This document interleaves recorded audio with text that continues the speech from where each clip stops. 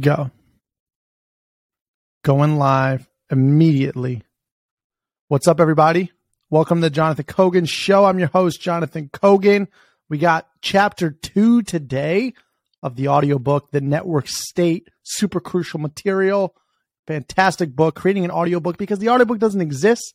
Balaji won't get back to me. So I'm taking it upon myself to create the audiobook chapter by chapter as in between the podcast episodes. So if you haven't subscribed, subscribe to the Jonathan Kogan Show. If you want to donate, patreon.com/ownership economy. You could donate there. You could check out the YouTube channel and Rumble. But this is chapter 2, and let's get into it. All right. And by the way, my vocabulary is very limited. So if I mispronounce words or if they're too big, I might just try and skip it. But I'm going to do my best. I heard chapter 1 was okay. So here we go. Chapter 2, history as trajectory. Our history is the prologue to the network state. This is not obvious. Founding a startup society, as we've described it, seems to be about growing a community without code, crowdfunding land, and eventually attaining the diplomatic recognition to become a network state. What does history have to do with anything? And by the way, if you are watching this on Rumble or on YouTube, I'm going to share my screen so you can follow along. And now I just fixed it. Here we go. Let me continue. The short version is that if a tech company is about technological innovation first and a company culture second, a startup society is the reverse. It's about community culture first and technological innovation second. And while innovating on technology means forecasting the future, innovating on culture means probing the past. But why? Well, for a tech company like SpaceX, you start with time-invariant laws of physics extracted from data, laws that tell you how atoms collide and interact with each other. The study of these laws allow you to do something that has never been done before, seemingly proving that history doesn't matter. But the subtlety is that these laws of physics encode a highly compressed form the results of immutable scientific experiments. You are learning from human experience rather than trying to rederive physical law from scratch. To touch Mars, we stand on the shoulders of giants. For a startup society, we don't yet have eternal mathematical laws for society. History is the closest thing we have to a physics of humanity. It furnishes many accounts of how human actors collide and interact with each other. The right course of historical study encodes in compressed form the results of immutable social experiments. You can learn from human experience rather than rederiving societal law from scratch. Learn some history so as not to repeat it. That's a theoretical argument. An observational argument is that we know that the technological innovation of the Renaissance began by rediscovering history. And we know that the founding fathers cared deeply about history. In both cases, they stepped forward by drawing from the past. So if you're a technologist looking to blaze a trail with a new startup society that establishes plausibility for why historical study is important, the logistical argument is perhaps the most compelling. Think about how much easier it is to use an iPhone than it was to build Apple from scratch. To consume, you can click a button, but to produce, it's necessary to know something about how companies are built. Similarly, it's one thing to operate as a mere citizen of a pre-built country and quite another thing to create one from scratch. To build a new society, it would be helpful to have some knowledge of how countries were built in the first place, the logistics of the process. And this, again, brings us into the domain of history. Why history is crucial. You can't really learn something without using it. One day of immersion with a new language beats weeks of book learning. One day of trying to build something with a programming language beats weeks of theory, too. In the same way, the history we teach is an applied history, a crucial tool for both the prospective president of a startup society and for their citizens, shareholders, and staff. It's something you'll use on a daily basis. Why? History is how you win the argument. Think about the 1619 Project, or the grievance studies departments at universities, or even a newspaper profile of someone fortunate. You might be mining cryptocurrency, but the folks behind such things are mining history. That is, many thousands of people are engaged full-time in offensive archaeology, the excavation of the recent and distant past for some useful incident they can write up to further demoralize their political opposition. This is the scholarly version of going through someone's old tweets. It's weaponized history, history as opposition research. You simply can't win an argument against such people on pure logic alone. You need facts. So you need history. History determines legality. We denote the exponential improvement in transistor density over the post-war period by Moore's law. We describe the exponential decline in pharmaceutical R&D efficiency during the same period as Eroom's law, as Moore's law in reverse. That is, over the last several decades, the FDA somehow presided over an enormous hike in the cost of drug development, even as our computers and our knowledge of the human genome vastly improved. Similar phenomena can be observed in energy, where energy production has stagnated, in aviation, where top speeds have topped out, and in construction, where we build slower today than we did 70 years ago. Obviously, even articulating Eroom's law requires detailed knowledge of history, knowledge of how things used to be. Less obviously, if we want to change Eroom's law, if we want to innovate in the physical world again, we will need history too. The reason is that behind every FDA is a thalidomide. Ooh, big word here. Thalidomide. Just as behind every TSA, there's a 9/11, and behind every Sarbanes-Oxley is an Enron. Regulation is dull, but the incidents that lead to regulation are anything but dull. I'm going to add this little tidbit in here. This is while FTX just crumbled, so something's coming. This history is used to defend ancient regulations. If you change them, people will die. As such, to legalize physical innovation, you'll need to become a counter-historian. Only when you understand the legitimating history of regulatory agencies better than their proponents do can you build a superior alternative, a new regulatory paradigm capable of addressing both the abuses of the American regulatory state and the abuses they claim to prevent. History determines morality. Religions start with history lessons. You might think of these as made-up histories, but they're histories all the same.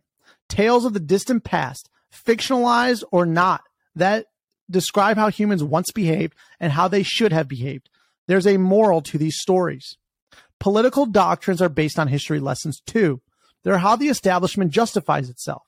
The mechanism for propagating these history lessons is the establishment newspaper, wherein most articles aren't really about true or false, but good and bad. Try it yourself. Just by glancing at a headline from any establishment outlet, you can instantly apprehend its moral lesson. Exism is bad. Our system of government is good. Tech founders are bad, and so on. And if you poke one level deeper, if you ask why any of these things is good or bad, you'll again get a history lesson. Because why is Exism bad? Well, let me educate you on some history. The installation of these moral premises is a zero-sum game. There's only room for so many moral lessons in one society because a brain's capacity for moral computation is limited. So you get a totally different society if 99% of people allocate their limited moral memory to principles like hard work good, meritocracy good, envy bad, charity good. Then if 99% of people have internalized nostrums like socialism good, civility bad, law enforcement bad, looting good. You can try to imagine a scenario where these two sets of moral values aren't in direct conflict, but empirically those with the first set of moral values will favor an entrepreneurial society and those with the second set of values will not. History is how you develop compelling media. You can make up entirely fictional stories, of course, but even fiction frequently has some kind of historical precedent. The Lord of the Rings drew on medieval Europe. Spaghetti westerns pulled from the Wild West. Bond movies were inspired by the Cold War, and so on. And certainly, legitimizing stories for any political order will draw on history. History is the true value of cryptocurrency. Bitcoin is worth hundreds of billions of dollars because it's cryptographically verifiable history of who holds what Bitcoin. Read The Truth Machine for a book-length treatment of this concept. History tells you who's in charge. Why did Orwell say that he who controls the past controls the future, and that he who controls the present controls the past? because history textbooks are written by the winners. They are authored, subtly or not, to tell a story of great triumph by the ruling establishment over its past enemies. The only history most people in the U.S. know is 1776, 1865, 1945, and 1965, a potted history of revolutions, world wars, and activist movements that lead inexplicably to the sunny uplands of greater political equality. It's very similar to the history the Soviets taught their children, where all of the past was interpreted through the lens of class struggle, bringing Soviet citizens to the present day, where they were inevitably progressing from the intermediate stage of socialism towards communism. Chinese school children learn a similarly selective history, where the real wrongs of European colonialism and Japanese are centered and those of Mao downplayed. And even any successful startup tells a founding story that sands off the rough edges. In short, a history textbook gives you a hero's journey that celebrates the triumph of its establishment authors against all odds. Even when a historical treatment covers ostensible victims, like Soviet textbooks covering the victimization of the proletariat, if you look carefully, the ruling class that authors that treatment typically justifies itself as the champion of those victims. This is why one of the first acts of any conquering regime is to rewrite the textbooks to tell you who is in charge. History determines your hiring policy. Why are tech companies being lectured by media corporations on diversity? Is it because those media corporations that are 20 to 30 points whiter than tech companies actually deeply care about this? Or is it because after the 2009 era collapse of print media revenue, media corporations struggled for a business model, found that certain words drove traffic, and then doubled down on that, boosting their stock price and bashing their competitors in the process? After all, if you know a bit more history, you'll know that the New York Times Company, which originates so many of these journalists, is an organization where the controlling Ochs-Sulzberger family literally profited from slavery, blocked women from being publishers, excluded gays from the newsroom for decades, ran a succession process featuring only 3 cis straight white male cousins, and ended up with a publisher who just happened to be the son of the previous guy. Suppose you're a founder.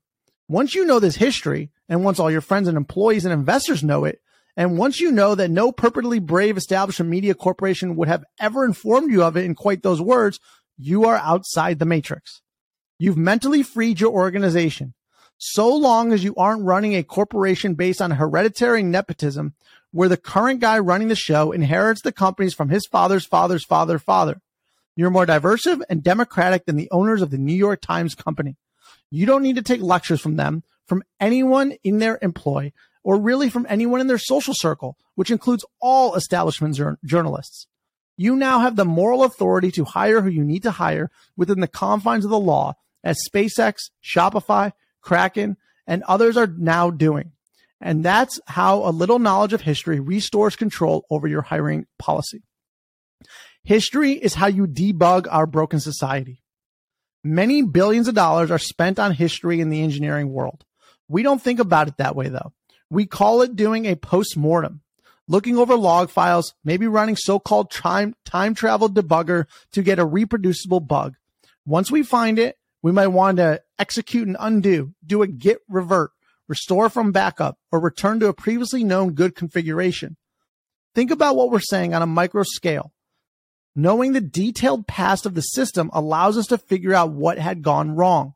And being able to partially rewind the past to progress along a different branch via a git revert empowers us to fix that wrongness. This doesn't mean throwing away everything and returning to the caveman era of a blank Git repository, as per either the Cartiated traditionalist who wants to turn back the clock, or the anarcho-primitivist who wants to end industrialized civilization. But it does mean rewinding a bit to then move forward along a different path, because progress has both magnitude and direction. All these concepts apply to debugging situations at larger scale than companies like societies or countries. You now see why history is useful. A founder of a mere startup company can arguably scrape by without it, tactically outsourcing the study of history to those who shape society's laws and morality. But a president of a startup society cannot, because a new society involves moral, social, and legal innovation relative to the old one, and that requires a knowledge of history. Why history is crucial for startup societies. We've whetted the appetite with some specific examples of why history is useful in general. Now we will describe why it's specifically useful for startup societies. We begin by introducing an operationally useful set of tools for thinking about the past from a bottom-up and top-down perspective. History as written to the ledger as opposed to history as written by the winners. We use these tools to discuss the emergence of a new Letheon, the network, a contender for the most powerful force in the world, a true peer and complement to both God and the state as a mechanism for social organization. And then we'll bring it all together in the lead up to the key concept of this chapter, the idea of the one commandment, a historically founded socio-political innovation that draws citizens to a startup society just as a technologically based commercial innovation attracts customers to a startup company. If a startup begins by identifying an economic problem in today's market and presenting a technologically informed solution to that problem in the form of a new company, a startup society begins by identifying a moral issue in today's culture and presenting a historically informed solution to that issue in the form of a new society. Why startup societies aren't solely about technology. Wait, why does a startup society have to begin with a moral issue? And why does that solution to that moral issue need to be historically informed? Can't it be a tech-focused community where people solve problems with equations? We're interested in Mars and life extension, not dusty stories about defunct cities. The quick answer comes from Paul Johnson at the 11 mark of this talk, which is linked at thenetworkstate.com, where he notes that early America's religious colonies succeeded at a higher rate than its for-profit colonies because the former had a purpose. The slightly longer answer is that in a startup society, you're not asking people to buy a product, which is an economic individualistic pitch, but to join a community, which is a cultural collective pitch. You are arguing that that the culture of your startup society is better than the surrounding culture. Implicitly, that means there's some moral deficit in the world that you are fixing. History comes into play because you'll need to A, write a study of that moral deficit, and B, draw from the past to find alternative social arrangements where that moral deficit did not occur. Tech may be part of the solution, and calculations may well be involved, but the moment you write about any societal problem in depth, you'll find yourself writing a history of that problem. For specifics, you could skip ahead to examples of parallel societies, or you could suspend your disbelief for a little bit, keep listening, and trust us that this historical, moral, ethical angle just might be the missing ingredient to build startup societies, which after all, haven't yet fully taken off in the modern world. Applied history for startup societies. Here's the outline of this chapter. 1, we start with bottom-up history. The section on microhistory and macrohistory bridges the gap between the trajectory of an isolated, reproducible system and the trajectories of millions of interacting human beings. Because both these small and large-scale trajectories can now be digitally recorded and quantified, this is history as written to the ledger, culminating in the crypto history of Bitcoin. 2, we next discuss top-down history. This is history as written by the winners. History as conceptualized by what Tyler Cohen calls the base raiders. History that justifies the current order and proclaims it stable and inevitable. It is a theory of political power versus technological truth. 3, we then talk about the history of power, giving names to the forces we just described by identifying the 3 candidates for the most powerful force in the world: God, state, and network.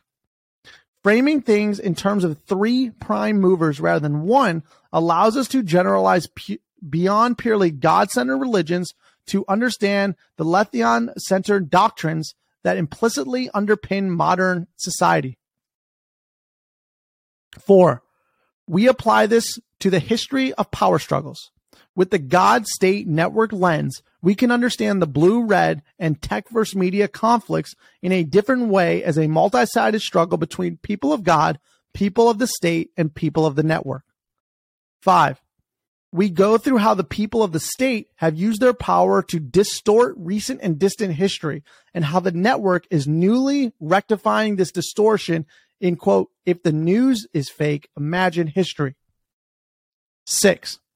Having shown the degree to which history has been distorted and thereby displaced, the implicit historical narrative in which the arc of history bends to the victory of the U.S. establishment. We discuss several alternative theories of past and future in our section on fragmentation, frontier, fourth turning, and future is our past. These theses don't describe a clean progressive victory on every axis, but instead a set of cycles, hairpin turns, mirror images, and a set of historical trajectories far more complex than the narrative linear inevitability smuggled in through textbooks and mass media. 7. We next turn our attention to left and right, which are confusing concepts in a realigning time. In left is the new right, is the new left. Sorry, we can't avoid politics anymore. Startup societies aren't purely about technology, but please note that for most part, this section isn't the same old pabulum around current events. We do contend that you need a theory of left and right to build a startup society, but that doesn't mean just picking a side. Why?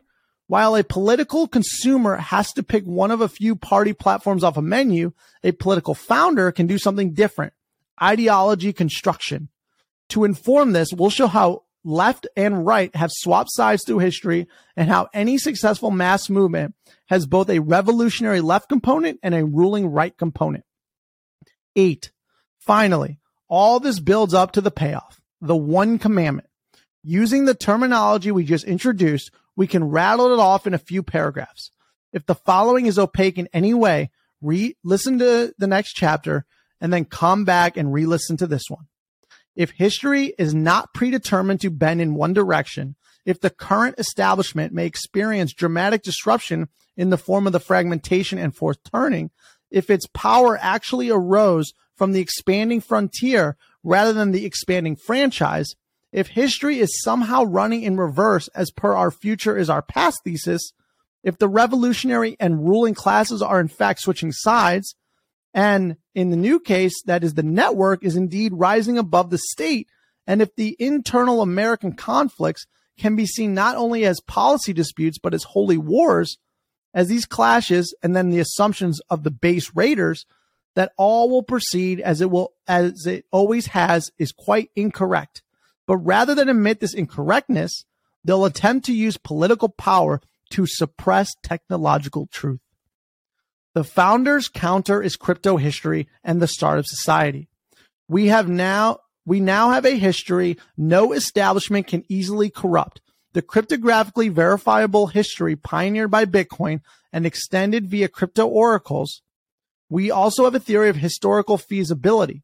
History as a trajectory rather than inevitability. The idea that the desirable future will only occur if you put in individual effort. But what exactly is the nature of that desirable future? After all, many groups differ with the old order, but also with each other, so a blanket solution won't work and could well be resisted. That's where the one commandment comes in.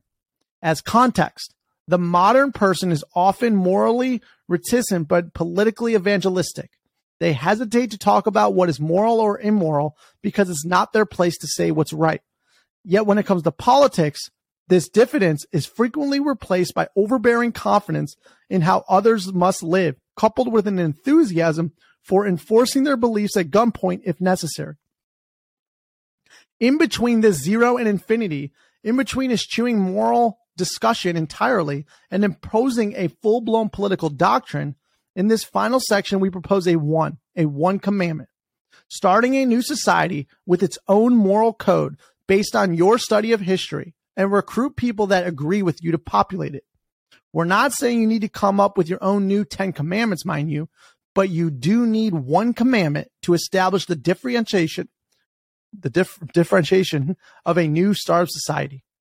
Concrete examples of possible one commandments include 24/7 internet bad, which leads to a digital Sabbath society, or carbs bad, which leads to a keto kosher society, or traditional Christianity good, which leads to a Benedict option society, or life extension good, which leads to a post-FDA society.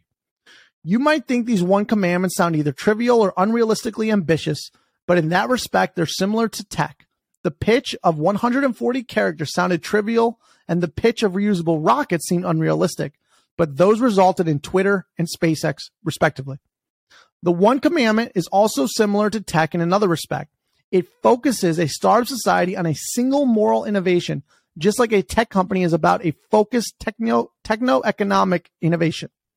That is, as we will see, each 1 commandment-based startup society is premised on deconstructing the establishment's history in one specific area, erecting a replacement narrative in its place with a new 1 commandment, then proving the socioeconomic value of that 1 commandment by using it to attract subscriber citizens. For example, if you can attract 100K subscribers to your Keto Kosher Society through deeply researched historical studies on the obesity epidemic, and then show that they've lost significant weight as a consequence, you've proven the establishment deeply wrong in a key area. That'll either drive them to reform or not to reform, in which case you attract more citizens. A key point is that we can apply all the techniques of startup companies to startup societies. Financing, attracting subscribers, calculating churn, doing customer support. There's a playbook for all of that. It's just society as a service, the new SaaS. In parallel, other startup societies are likewise critiquing by building, draining citizens away from the establishment with their own historically informed 1 commandments, and thereby driving change on other dimensions. Finally, different successful changes can be copied and merged together, such that the second generation of startup society starts differentiating from the establishment by 2, 3, or N commandments. This is a vision for peaceful, parallelized, historically driven reform of a broken society. Okay, I know those last few paragraphs involve some heavy sledding, but come back and re-listen to them after going through the next chapter.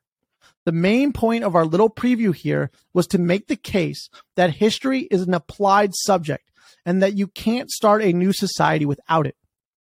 Without a genuine moral critique of the establishment, without an ideological root network supported by history, your new society is at best a fancy Starbucks lounge, a gated community that differs only in its amenities, a snack to be eaten by the establishment at its leisure, a soulless nullity with no direction, save consumerism. But with such a critique, with the understanding that the establishment is morally wanting, with a focused articulation of how exactly it falls short, with a 1 commandment that others can choose to follow, and with a vision of the historical past that underpins your new startup society, much as a vision of the technological future underpins a new startup company, you are well on your way. You might even start to see a historical white paper floating in front of you, the scholarly critique that draws your first 100 subscribers, the founding document you publish to kick off your startup society. Now, let's equip you with the tools to write it. All right. That's a lot for the first one. So I'm going to get into all the details after history as a trajectory on the next episode of this audiobook. But again, go to patreon.com/ownership economy to donate. Subscribe to the Jonathan Kogan Show wherever you get your podcast. Subscribe to the YouTube channel, the Rumble channel, Ownership Economy, and just go to jsk.transistor.fm to subscribe and share with your friends. This is the network state. Please share. And until next time, adios.